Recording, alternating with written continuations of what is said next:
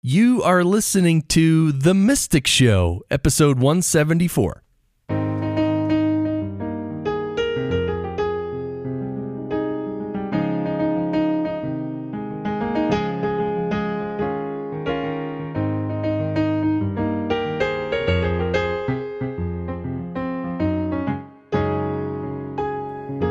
Time to relax.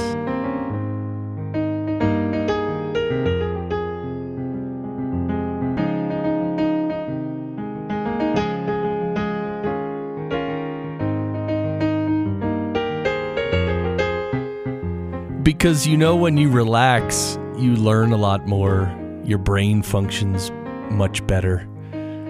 Welcome, everyone, to The Mystic Show. I'm your host, Chris Curran. I'm happy you're able to join me. This is the show where we talk about spirituality and mindfulness and meditation. The very meaningful things in our lives. That's what we talk about. The unseen things. The otherworldly aspects. The purpose of this show is for you and I to move forward on our spiritual path and grow and evolve spiritually. Of course, you're not going to achieve much growth listening to this show, but you'll be inspired to maybe practice meditation or practice something that helps you actually grow spiritually. If you practice the best of what we talk about, it'll make a big difference in your life. New episodes are released every Friday morning. And you can hear us as a podcast everywhere on iTunes, Google Play, Stitcher, TuneIn Radio, and our website, themysticshow.net. We also have behind-the-scenes emails you can receive every week. We'll send you an email every Friday with a little behind-the-scenes info of the show and a little link to the current episode. And what's cool is when you sign up for that email list, you get an audio project that I made called Relax with Rumi.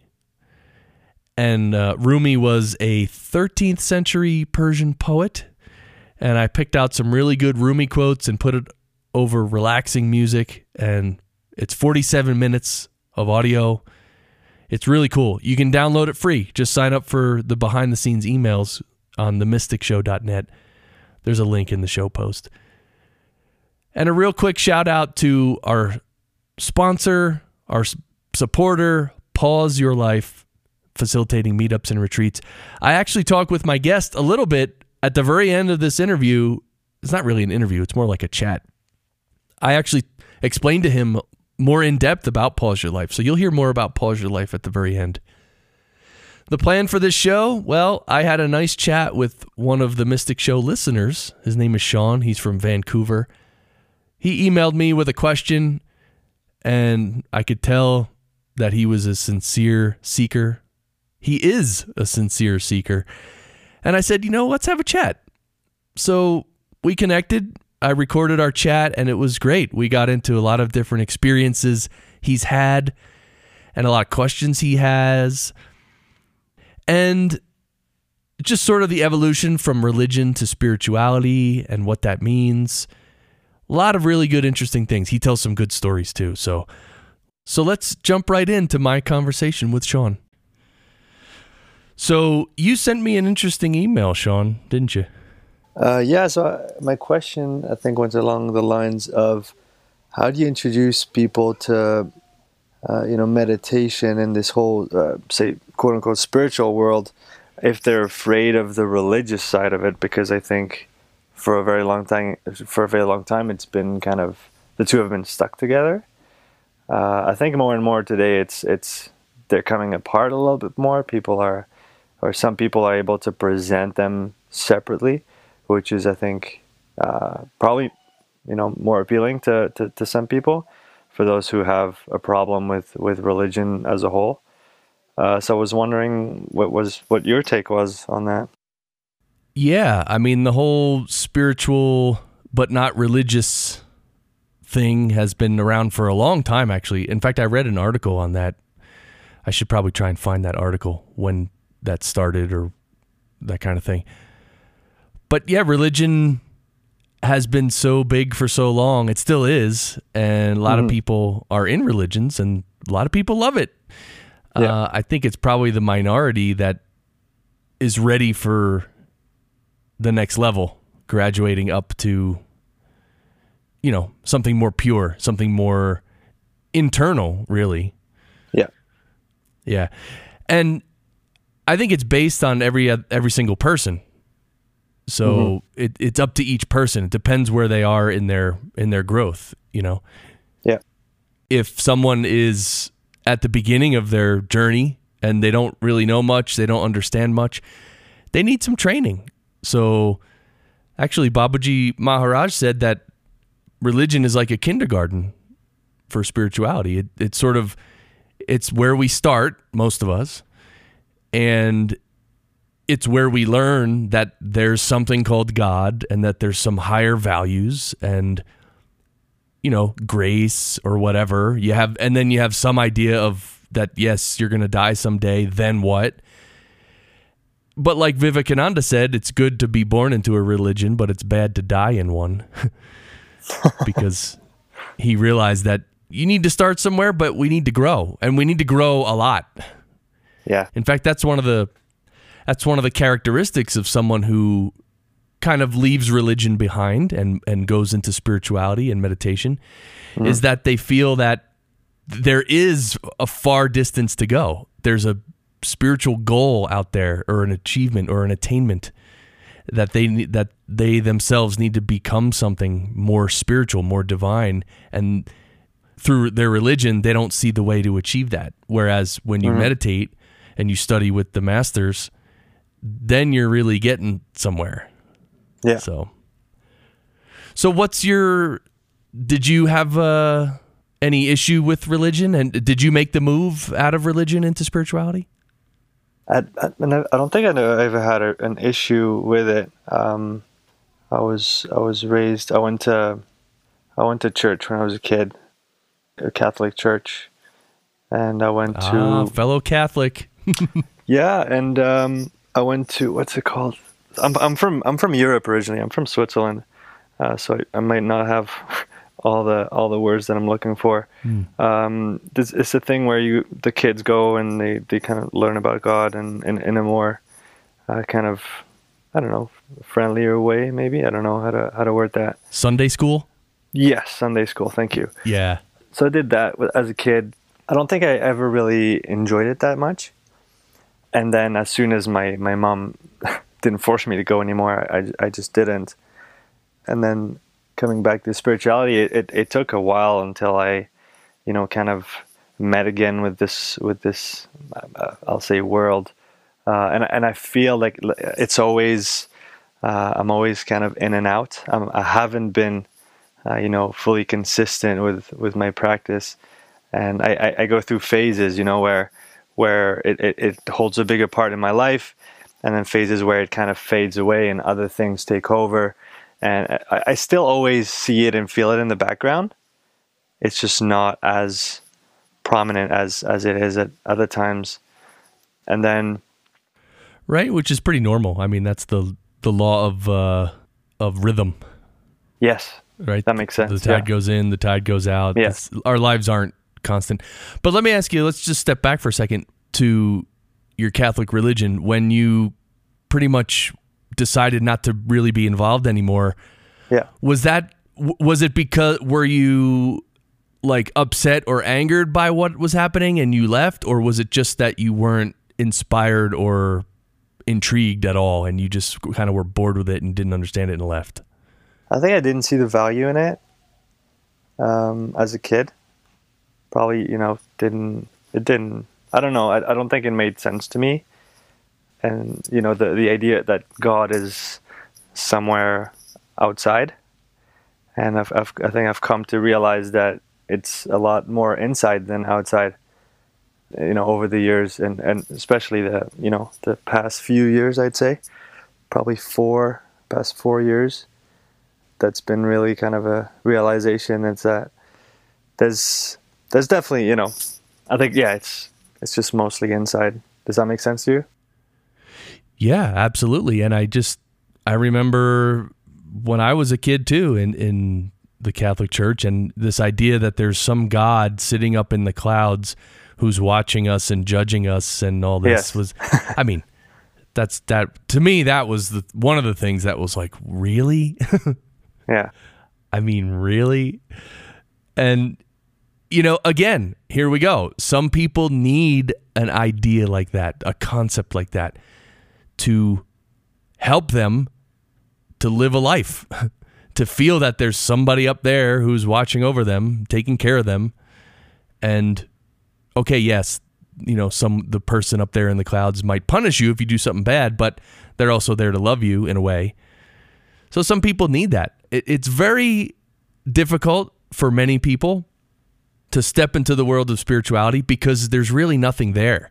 It's just you and the divinity in your heart, the connection to the universe in your heart. That's all there is. There's nothing else. There's no God anywhere. And there's a bunch of work waiting for you to be done on yourself. And you mean you have to take responsibility for Yes. what you are and how you've created yourself? Exactly. Yeah, I make a parallel with with I'm a personal trainer, so I make a parallel with fitness and exercise. Say you start and it's the first day of your life going to the gym. It's not going to be great. You're not going to look fantastic the next day. It's probably going to suck, really, and it's probably going to suck for a few weeks before you start finding your place and you start understanding how everything works.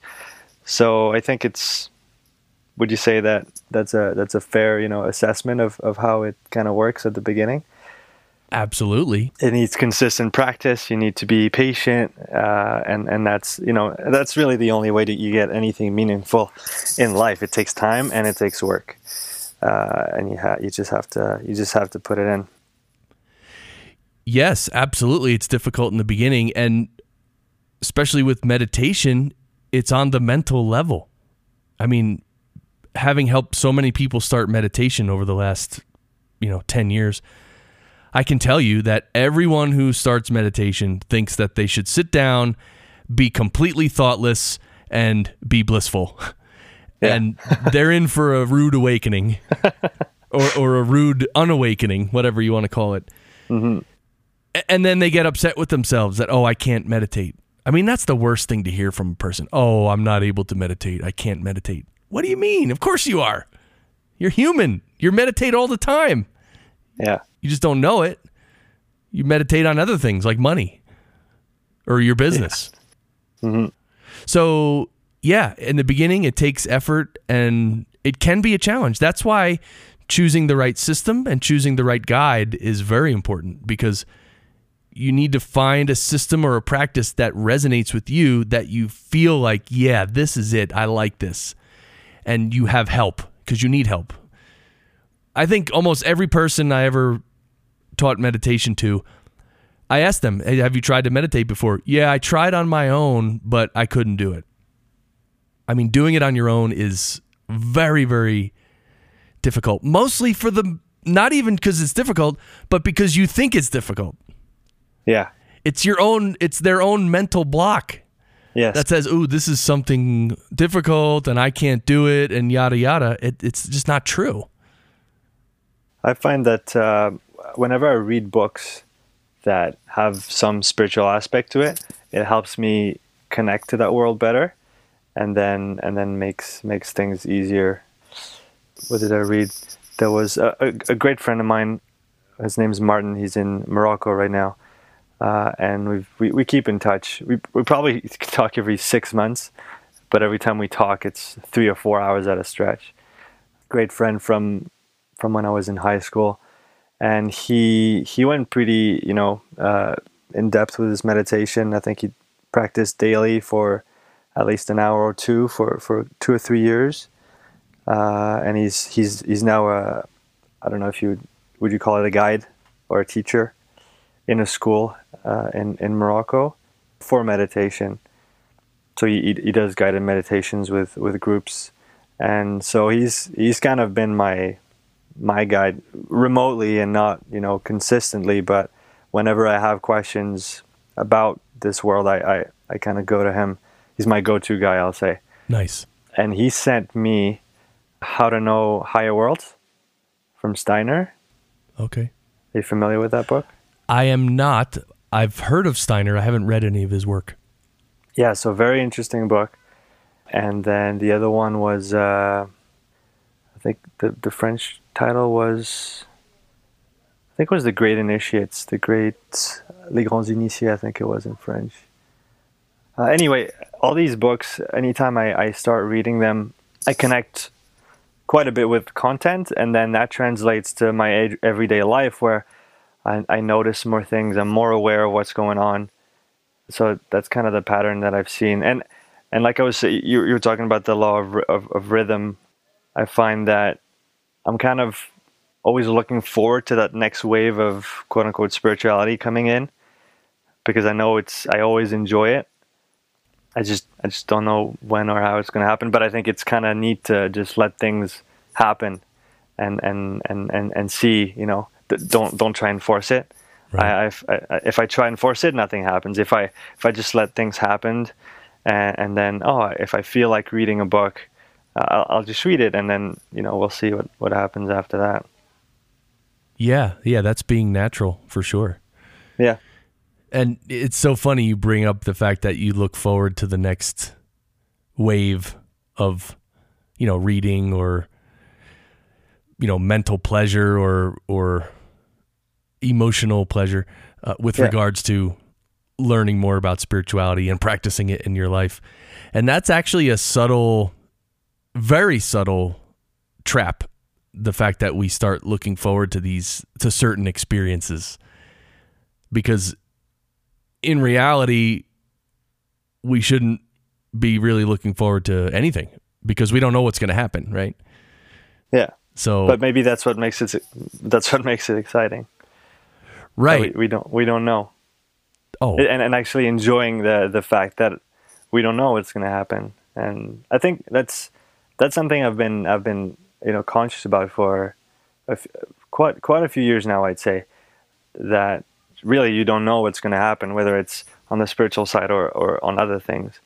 And I'd say I've had a pretty good run so far. I've had great parents, great childhood. Now I'm married. I have a son. We have a family here in Vancouver. I've been lucky. I've had a great life so far. But at the same time, I don't know if it's kind of twisted in a way, but kind of just enjoying the fact that I don't know what's going to happen next. I don't fear that. I really enjoy it. And it's both for the spiritual side and the rest of it. Is that weird? No, I like that. Well, it's not weird at all. You can take that idea in two different ways, the fact that you don't know what's going to happen. And that's sort of like the beautiful, mysterious adventure of life.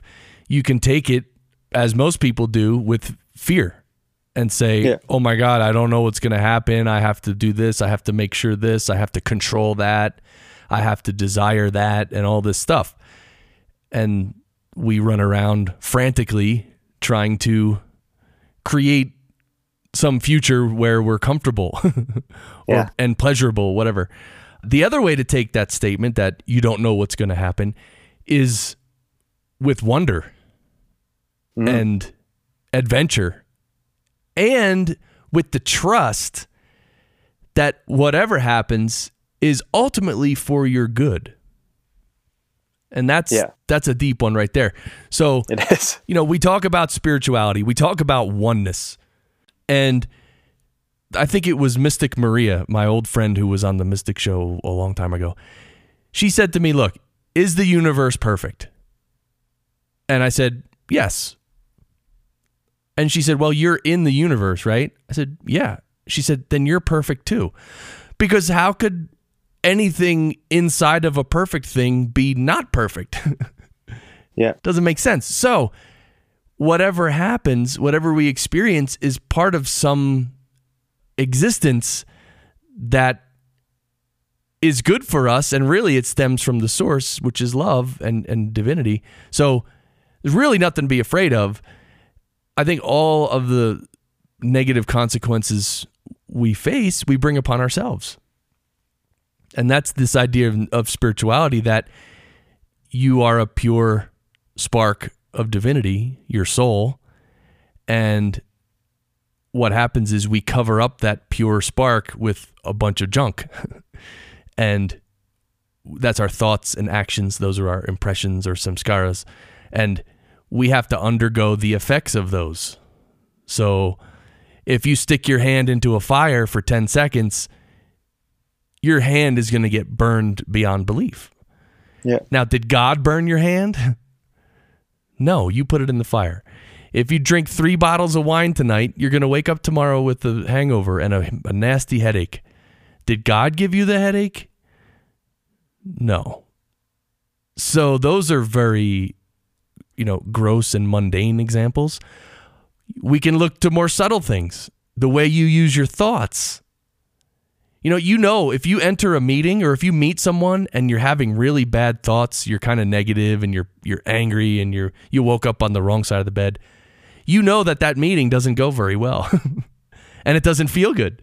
But if you walk in with even neutral thoughts, maybe no thoughts at all, or maybe positive thoughts, the meeting just goes better. So by our thoughts and actions, we're actually creating our experience very much. Now, here's the catch. Habit. Unfortunately, we get sucked into habit and then we do the same thing repetitive over and over, and then we keep getting the same results over and over, and then we cry to the universe, what's happening? What's wrong with me? Why is God treating me like this and all that? So that's the responsibility part. But the higher understanding that, look, we are pure beings. We are creative beings. We can create stuff. I used to use it as an example in my talks. Like, we can go in the woods. We can cut down a couple trees. We can build a house. No animal can do that. No. I mean, that is serious creativity. We can create. I mean, that is so profound. So this whole spiritual adventure really has roots really deep down. And like I said, with your statement, you don't know what's going to happen. You can take it with fear or with wonder and trust. And that's really our choice, right? Yeah, like you said, our thoughts make what our experience is, right? So we have whether you know it or not, whether you think of it or not, we have full power on our thoughts. Like you said, it's just a matter of practicing it. And I think it's taken me, a lot of years to realize this. And I think I've only I'm still not, fully in control, obviously. Still have a lot of work to do. But I think simply being aware that's the case. When I feel myself, getting angry or just having, bad thoughts, I notice it and I say, hey, what are you doing? And sometimes I can control it. Sometimes I can't. Like you said, it's a matter of practice. But I think simply that step of being aware of it, it makes a big difference already. Absolutely. Because you're taking one step back. Yes. You're able to look at yourself and say, oh, here's me, and I'm in this situation, and here's what happened. And okay, you can at least see it, observe it. Yeah. That's been really helpful to be able to look at your thoughts, essentially, right? Realize that you are not your thoughts, that your thoughts come and go, and you can see them. You don't know where they come from, and you don't know where they're going, but they're there for a bit, and then they leave. But that's not you. You can actually, literally, like you said, step back and look at them, just pass in front of you. And I think if you can do this, you can then, really control everything that's going on with yourself, because you see that you're not, they're a part of you, but they're not you. They don't define you. So you can decide whether you act on it, how you react to these thoughts, as opposed to just feeling them right away. I mean, as opposed to being them, you can actually decide what to do with them. Right. And you bring up an idea. When we're aware that our thoughts and our actions create our experience in life, when we become aware that we are the creative force and we're creating our own experience, that's really good. And then you can start changing your life. You can start meditating and you can start working out physically, right? But here's the thing. There's like a lag over. There's like a there's all these thoughts and actions from your past that you've had. Yeah. That, like, let's say for the first 3 months that you're meditating and going to the gym, you're still undergoing the effects of your previous thoughts and actions from maybe even years ago. Yeah. So that's one of the things that is difficult about this spiritual path is that, okay, you might make a decision in the moment that, hey, I'm going to really do this. I'm going to meditate. I'm going to reach a spiritual goal. And that's good. However, it does take time for all those past thoughts and actions to be worked out in your life. Like, you still have to undergo some of those consequences, even as you're moving forward on a really good and new path. Yeah, you do. And that discourages a lot of people because they say, well, I started meditating a month ago and I still have to deal with this crap in my life. It's not easy. It's not easy, no. But again, another step back, another higher awareness that, look, I'm just undergoing the effects of what I did before. So let me undergo it. Let me get through it and be done with it. Then you'll move forward. You won't be encumbered by all that stuff. You'll be just free and clear. You'll be able to, you know what I mean? You'll be free and in control of yourself. Yeah, and in a sense, it goes back to what you were saying before, the value of having a guide with you, somebody who can walk you through these steps because they know what happens. I think is really, but again, if people, people don't necessarily see the value in it until they've tried themselves, right? It's like people trying to get in shape and they try by themselves, but they can only do so much. They only know so much about how things work, and like you said, fall back into old habits. But then having somebody there to hold them accountable, to provide support, to provide a bit of guidance of what's going to happen, how you're going to feel, what we're going to do about it, how you're going to react. All this will help you get through these harder times, and then you can kind of pick up the ball and run, so to speak. It's so funny. So much of what we need is just like a pat on the shoulder and someone who we trust to say, it's going to be okay. Relax. Yeah. Right? Think about that. Because that's what Charaji said to us. He said, look, you do the practice, leave everything else to me. Yeah. And yeah, I think it's very true. Yeah. So, and it's not leaving it to him, the physical guide. It's leaving it up to whoever.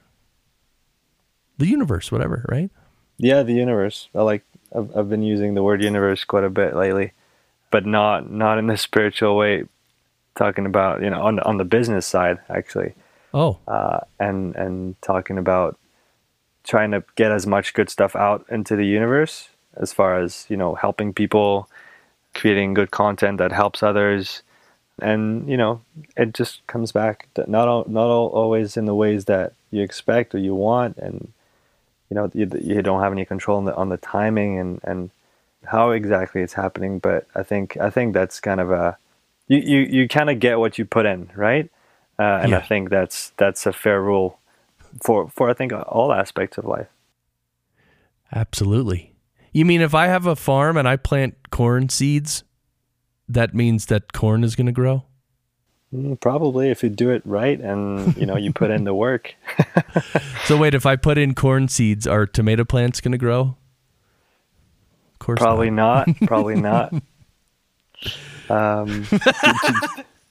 that's a good, I hadn't thought about it that way. Yeah, planting seeds. We're continually planting seeds. Yeah, but we don't necessarily know what's going to come out of them, right? If you're a farmer and you read your labels right on your seed pack, you probably know. But I feel like we don't always know what's going to come back. We expect stuff to happen, but does that mean that it's going to happen exactly how we want it to and how we predicted it? I don't think so. I think that's much more random than we think. What's your take on that? Yeah. The results we get from our thoughts and actions are subject to so many other things. But the point I was making, and James Allen makes the same point quite often, is that you can't expect to plant corn and then reap tomatoes. So if you're a depressed person, angry, yelling at people, you can't expect to have a bunch of loving friends. I mean, it just, whatever seeds we plant, they're gonna produce their own kind, you know? Yeah. I agree. I fully agree with that. I think the point that I was trying to make before is that it's not, if just because you help that person doesn't mean that person's going to help you back. It might come from a kind of roundabout way where somebody else hears from you and then they help you somehow. That was kind of my point, where you don't know where it's going to come back from. Absolutely. I do think that, you put out good stuff comes back. You put out bad stuff, nothing comes back, or bad stuff comes back. That's right. I fully agree with that. But then, the exact way in which it comes back, that's not necessarily predictable. Exactly. Oh, right. Like you can plant a whole field full of corn, but you don't know. I mean, maybe there's going to be rain and a flood and it's going to be all wiped out. We don't know. So, but we are in control of the seeds we plant. Yeah, absolutely. That's for sure. Yeah. Yeah. So what is your aim in your spiritual endeavor? I mean, do you consider yourself like someone who's really on this path to becoming enlightened like the Buddha, or is it more worldly, like you just want to be more mindful and that kind of thing? I haven't set a precise goal for myself. I think it's a journey, right? And it takes a long time, and some people, never get to where they want to get to in a lifetime. Now, some people believe that that's reachable in further lifetimes. I don't have a goal currently. I'm enjoying. I'm trying to enjoy the process as much as possible. Just to be clear, I don't meditate regularly. I've been doing more lately. I'm trying to do. I'm trying to keep it short enough that I can actually keep it going. Because if I do it for too long, it's, too much time involved, and then I kind of drop off. So I've been trying to do just a 10-minute meditation every day. It does not happen every day, I'll be fully honest with you. But I think, again, it's, this rhythm thing, and it comes in and it goes out and it comes back. So I'm not fully invested in it currently. I've got a lot of other stuff going on. Not that it's not possible. I know that it is. It's just not something I'm making an enormous amount of time for. Let me try to think where I'm trying to get to here. Yeah, I think I'm letting the universe do its thing as opposed to chasing it right now. That would be, I think, a fair assessment of what's going on. Having full faith in the universe and like you said, like the process. So I'm not pushing it, but I'm conscious of it. And for me, that's enough right now. Does that make sense? Yeah. Yeah, I've had a few, I think glimpses into some part of my language, but some pretty cool stuff that happened. Are you familiar with sensory deprivation tanks? Vaguely, yes. Vaguely. So it's a big box filled with water.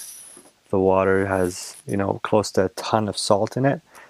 So you float, and the water temperature is the same as your skin temperature, so you don't feel the water, and it's fully closed off, so there's no sound and there's no light. So it's kind of a mindfulness facilitator in a way, if that makes sense, where there's nothing else but your mind there. Kind of every distraction is taken out of the equation, and I've tried to describe what happened in words, but it was really hard. It felt like I don't know. Okay, let me get into this because it might be you might be able to give me some insight on what was going on. Some sort of opening around the sternum area, energy, connection, opening with the universe. I'd say that's probably the best way to put it. I felt drawn. I felt, I kind of gasped for a second as it was happening. Does that make any sense to you at all? Absolutely. Okay, so that was pretty powerful. That was really powerful. That was probably the most powerful thing I've ever experienced. And it happened, I think, 2 or 3 times during that first float that I did. And at the end of so the float's 90 minutes, and at the end there's music that turns on. And it happened again as the sound came on in the tank. And not too long ago, when I was talking to my friend Martin, he was asking me for some fitness advice. And as he was starting, his teachings, I told him, and he wants to, make something out of it. And I said, why don't you record, guided meditations? Because I've heard some. You familiar with Sam Harris? No. You're not? Okay. I don't know what his titles are exactly. Maybe a thinker, philosopher. And he wrote, I think he wrote a book about spirituality without religion. And he has a few guided meditations that I've used in the past. So I thought my friend could do something similar. So he thought he would just make one for me to start with, which he did. So he just made I think it was a 20-minute guided meditation that I followed.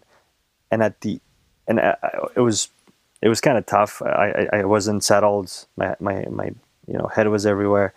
So I said I was kind of 30% there, I'd say. But then he started chanting, because it's something he's practiced over the last years, and that same feeling happened again. And I hadn't experienced this in probably two or three years since the float tank experience. And I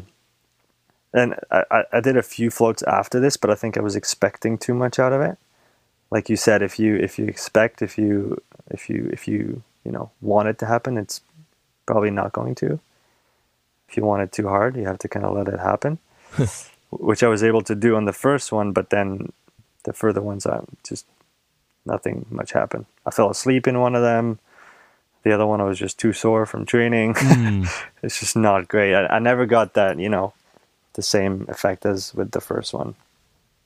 Would you mind commenting on everything that I just said? I'd love to hear your thoughts on it. Yeah, so this is those deeper experiences you had are great. It's a way for you to get a taste of these deeper experiences and deeper conditions. Mm-hmm. And unfortunately, most people never experience something like that. So it's good that you experienced it, because now you know that, oh my God, there's something really deeper, something transcendent happened. Something that's completely experiential and subtle happened, and I experienced it. So this isn't something you read in a book and all that. It's something you experienced. And that's good. That gives you, it's like the universe giving you a little encouragement, saying, hey, keep going. There's a lot more here. Yeah. Keep going. Here, I'll throw you a little crumb of the cookie. Now keep going after the whole cookie. So it's good. And like you said, when you went into the tank the second and third time, you were expecting that wonderful experience, and it didn't happen.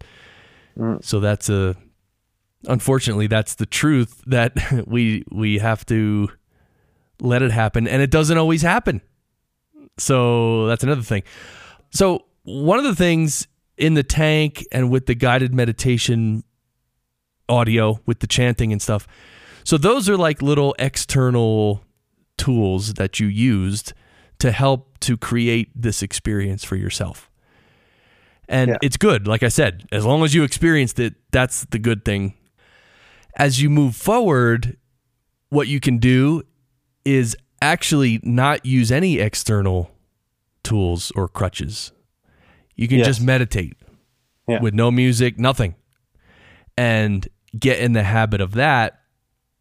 And you can still experience those things, but now you're not dependent on an external thing. Yeah, I fully agree. Yeah. Now that I think the difference is going to be a lot more patience and a lot of work, right? Well, yeah, right. Some discipline and some work for sure, Yeah. just to meditate and to do it. And, you got to do it properly too. Again, I want to mention that for you listening, you can't just sit down and pretend you're meditating and just be thinking the whole time and say, oh, I meditate every day, when you're just sitting there thinking about work. We have to practice properly. It's like in the gym with you, Sean. You can't, pick up a 3-pound weight and say, oh, I lifted weights for an hour. I mean, yeah, exactly. We can't fool ourselves here. So if you get the proper training, you can, meditate properly, and you can experience these things without any external prompting or anything like that. And that's important, actually, because in the end, it's just you. So, for instance, let's say you're going on a hike in the mountains, and maybe you're with some friends, and you just stop and you just sit there and you can meditate for 10 minutes. I don't know. Maybe you're just meditating for 10 minutes. You don't have your salt tank. You don't have your guided meditation audio. You don't have anything. You just have yourself. So ultimately, we should just meditate ourselves without any external aids. But that doesn't mean external aids are bad. And it doesn't mean you can't use them. We can, but we just have to, again, keep our own personal evolution in mind and realize that, ultimately we're going to have everything inside ourselves. So I think it's great, your experience. I mean, I've personally had experiences like that even before I started meditating under the guidance of Charji. But since then, it's on a whole nother level. And yeah, it's deep. That's the thing. So again, to you listening to this, if you haven't had one of these transcendent experiences, it's okay. But you can practice, and you can, give the opportunity to the universe to give you one of these experiences. And then once you experience something like this, then it changes everything, because now you're not just walking down the street and talking to somebody and saying, yeah, I believe in spirituality, I believe in the universe and all that, where it's just theoretical knowledge, it's intellectual thinking. After you have a much deeper experience, your whole view on it is changed. Then you know that it's real. You know that there's something there, and nobody can talk you out of it. Right, Sean? No one can talk you out of that. No, that's right. You just know that it's just part of the whole equation now, right? So you have to factor it into everything. And like I said, sometimes it takes a back seat in your life, but it's still always there. And I find, going back to, reading these books, I find that it's probably, all these things are probably happening before my eyes, but I feel like when I'm more in touch spiritually, I notice more, these things that happen that seem like coincidences, but that aren't.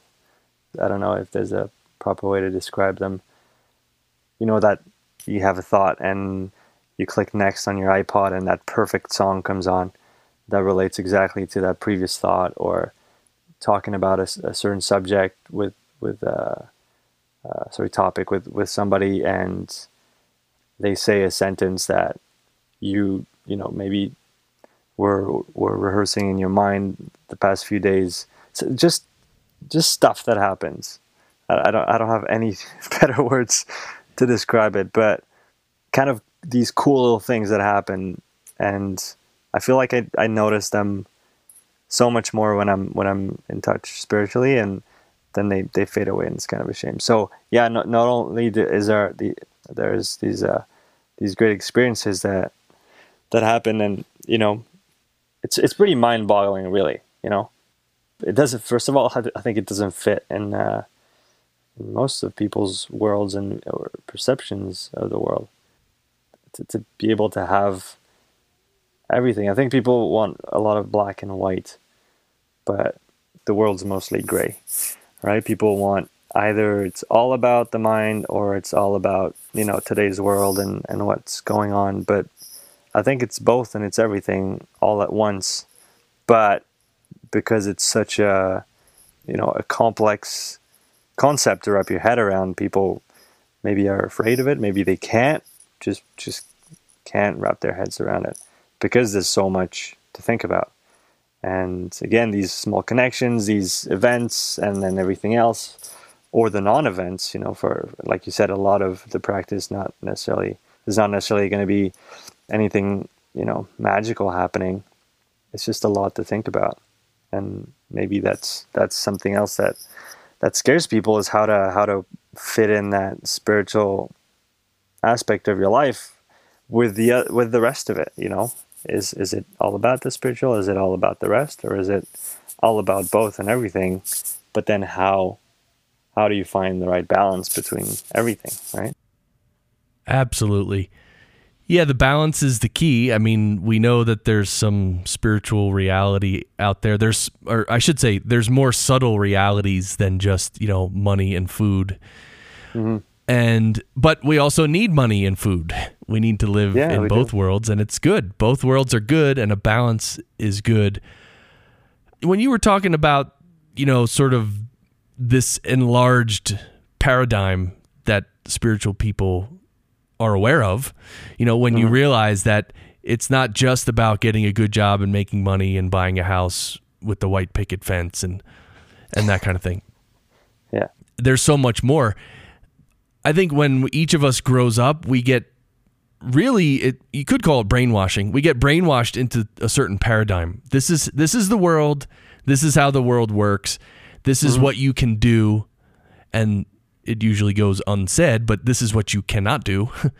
And we believe it. We believe that's the world. That's my existence. And then as we grow up, we have these spiritual experiences. We feel deep in our gut that there's more to life than this. And we start practicing, we start reading, and then the world starts to open up. And some people can handle that paradigm shift, that, the world isn't what I thought it was. And other people cannot handle it. They can't handle it. They just can't even discuss it or practice it, or because they're afraid. They're like, no, this is the world. I have my job. I have my house. Everything's fine. Why are you trying to mess with it? Yeah. Fear of the unknown. That's a common theme, I guess. Again, I'll draw a boring parallel to the the fitness world that I'm in. But a lot of people don't start training in the gym because they don't know what to do. They're not educated, right? And it's not their fault. I mean, it's not like we teach you exercise science in school, unless you decide to do that. But if you don't know, it's hard. If you just get somebody to simply explain or show you, it changes everything. So I think, fear is a big barrier for a lot of people, and it's not exclusive to spirituality or fitness. It's in all things. Once you can get past that, I think you can go very far. Whatever you're going after, I think once you get past fear, that's kind of the biggest roadblock in the way. Does that make sense? Definitely. That all comes down to fear. And what did Jesus say? Perfect love casteth out fear. Was that the quote? I think so. You would know better than me. I really don't know. I think that's it. But basically, on one side you have love, on the other side you have fear. So you can think of it that way. That's a little, again, love. What is love and all this, It's words, right? And words they're just limited in what they can express by definition, because every word is defined with another word. It's kind of a closed circle. So anything that doesn't fit in our language can't really be explained properly.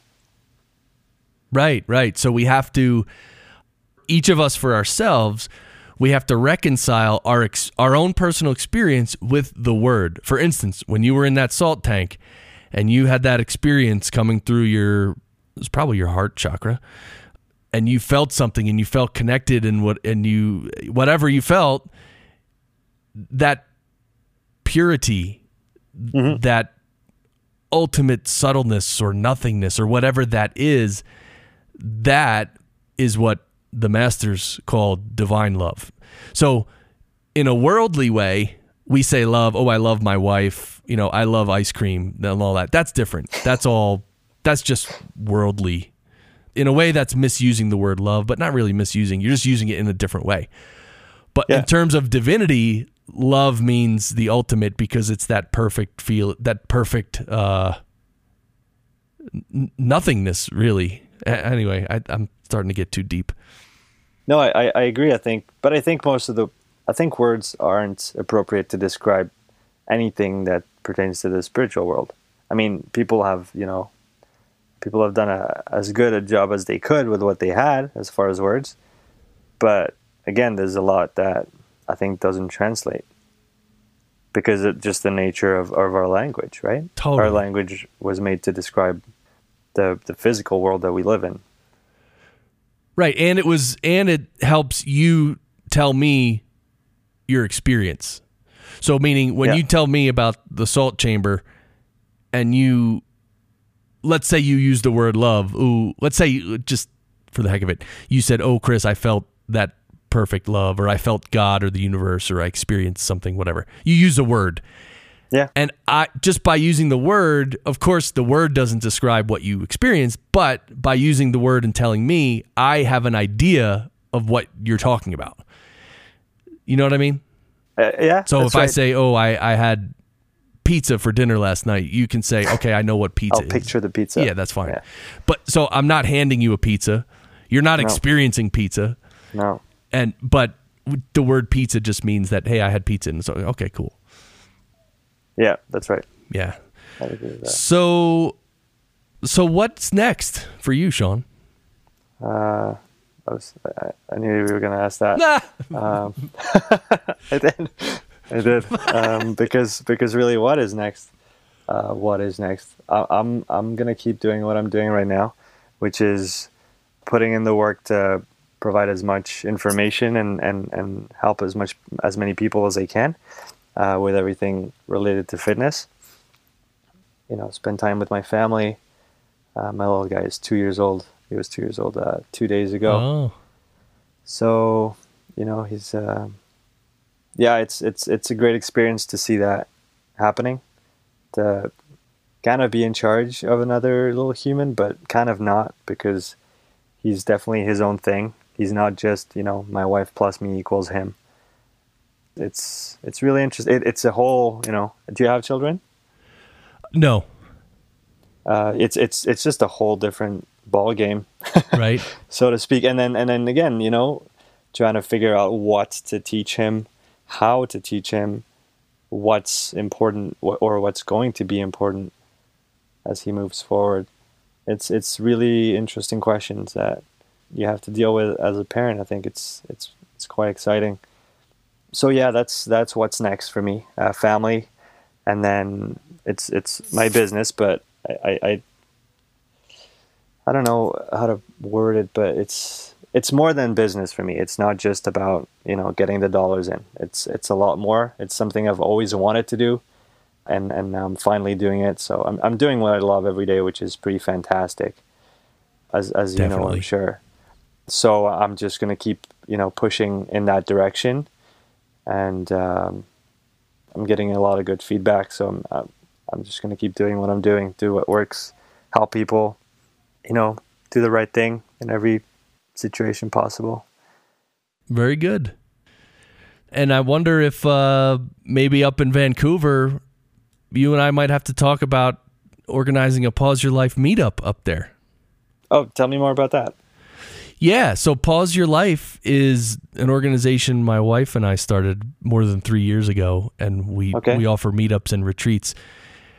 And we have meetups in 6 cities, and one is in Canada, so we are international.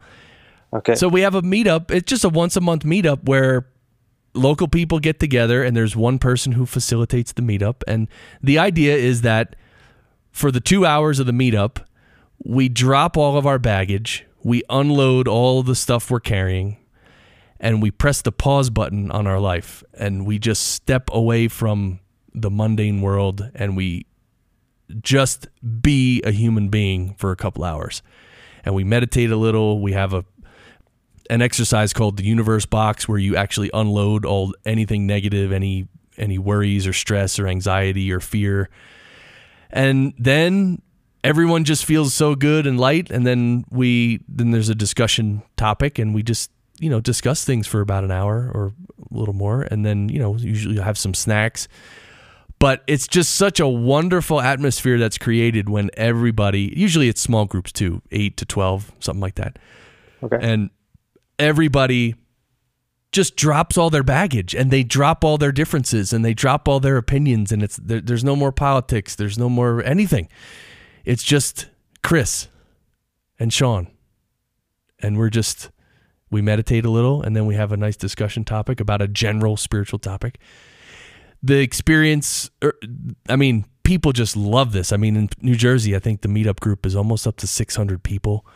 Oh, wow. And we have a really great group here in Colorado Springs. And we usually have an annual retreat as well. We've had 2 of them already. We're going to have another one this year. But the whole idea of Pause Your Life is, we love it because it has nothing to do with religion, has nothing to do with philosophy. It doesn't even have anything to do with spirituality. It's just literally the fundamental concept of, look, in this world, everyone is so crazy focused and just running like a rabid dog after money and after everything and creating this life in the material world for themselves. No one ever really stops, Even when people go on vacation, they come back from vacation and they're so tired, they say, I need a vacation from vacation. So this idea of pausing and just giving the space for something special, new to happen, and maybe a connection, or maybe learning something. It's absolutely wonderful. So yeah, I think we should talk about it more off the air for sure. It sounds really really interesting. Right? Yeah, we actually have facilitators notes. We have a whole agenda. Like, we have the whole process scoped out. Like, there's nothing, and we even create the meetup group, and people start signing up, and we'll talk about it offline. It really, it's something, I'll tell you that. And as a fitness trainer, that when you teach something, you learn a lot more. You do. I think the teaching process is one of the things I enjoy the most. One of my favorite things to do is just Q&As with people. Just sit down with a group and they just fire at me and I fire back. And when I get out of these things, it's one of the best feelings, one of the best highs that I can get. I think is just from sharing and giving. I think it's pretty incredible. Right? That's great. Well, Sean, thank you for talking with me. I really appreciate this. I really appreciate your honesty and your candor. Thanks, Chris. I really feel I'm happy to be, walking on a path shoulder to shoulder with you and others, all the others who listen to the Mystic Show. Yeah. And so I appreciate that. Well, thanks a lot for having me on. It was nice to have an honest conversation like this. I really appreciate it. Yeah, and we'll have to definitely talk some more. There's a lot more to talk about. There's so much to talk about. Yeah. Well, there you have it. That was fun. That was really cool, and I hope you got something out of that. I think a lot of practical situations, a lot of real-world questions and answers and tips were given. Of course, again, this is all just fuel for you to practice more, maybe meditate more and better, and to really, up your game in the spiritual arena, even if it's just a little. It'll make a big difference in your life. If you have any questions about anything, feel free to contact me, and have a great day, have a great week, and as always, keep shining.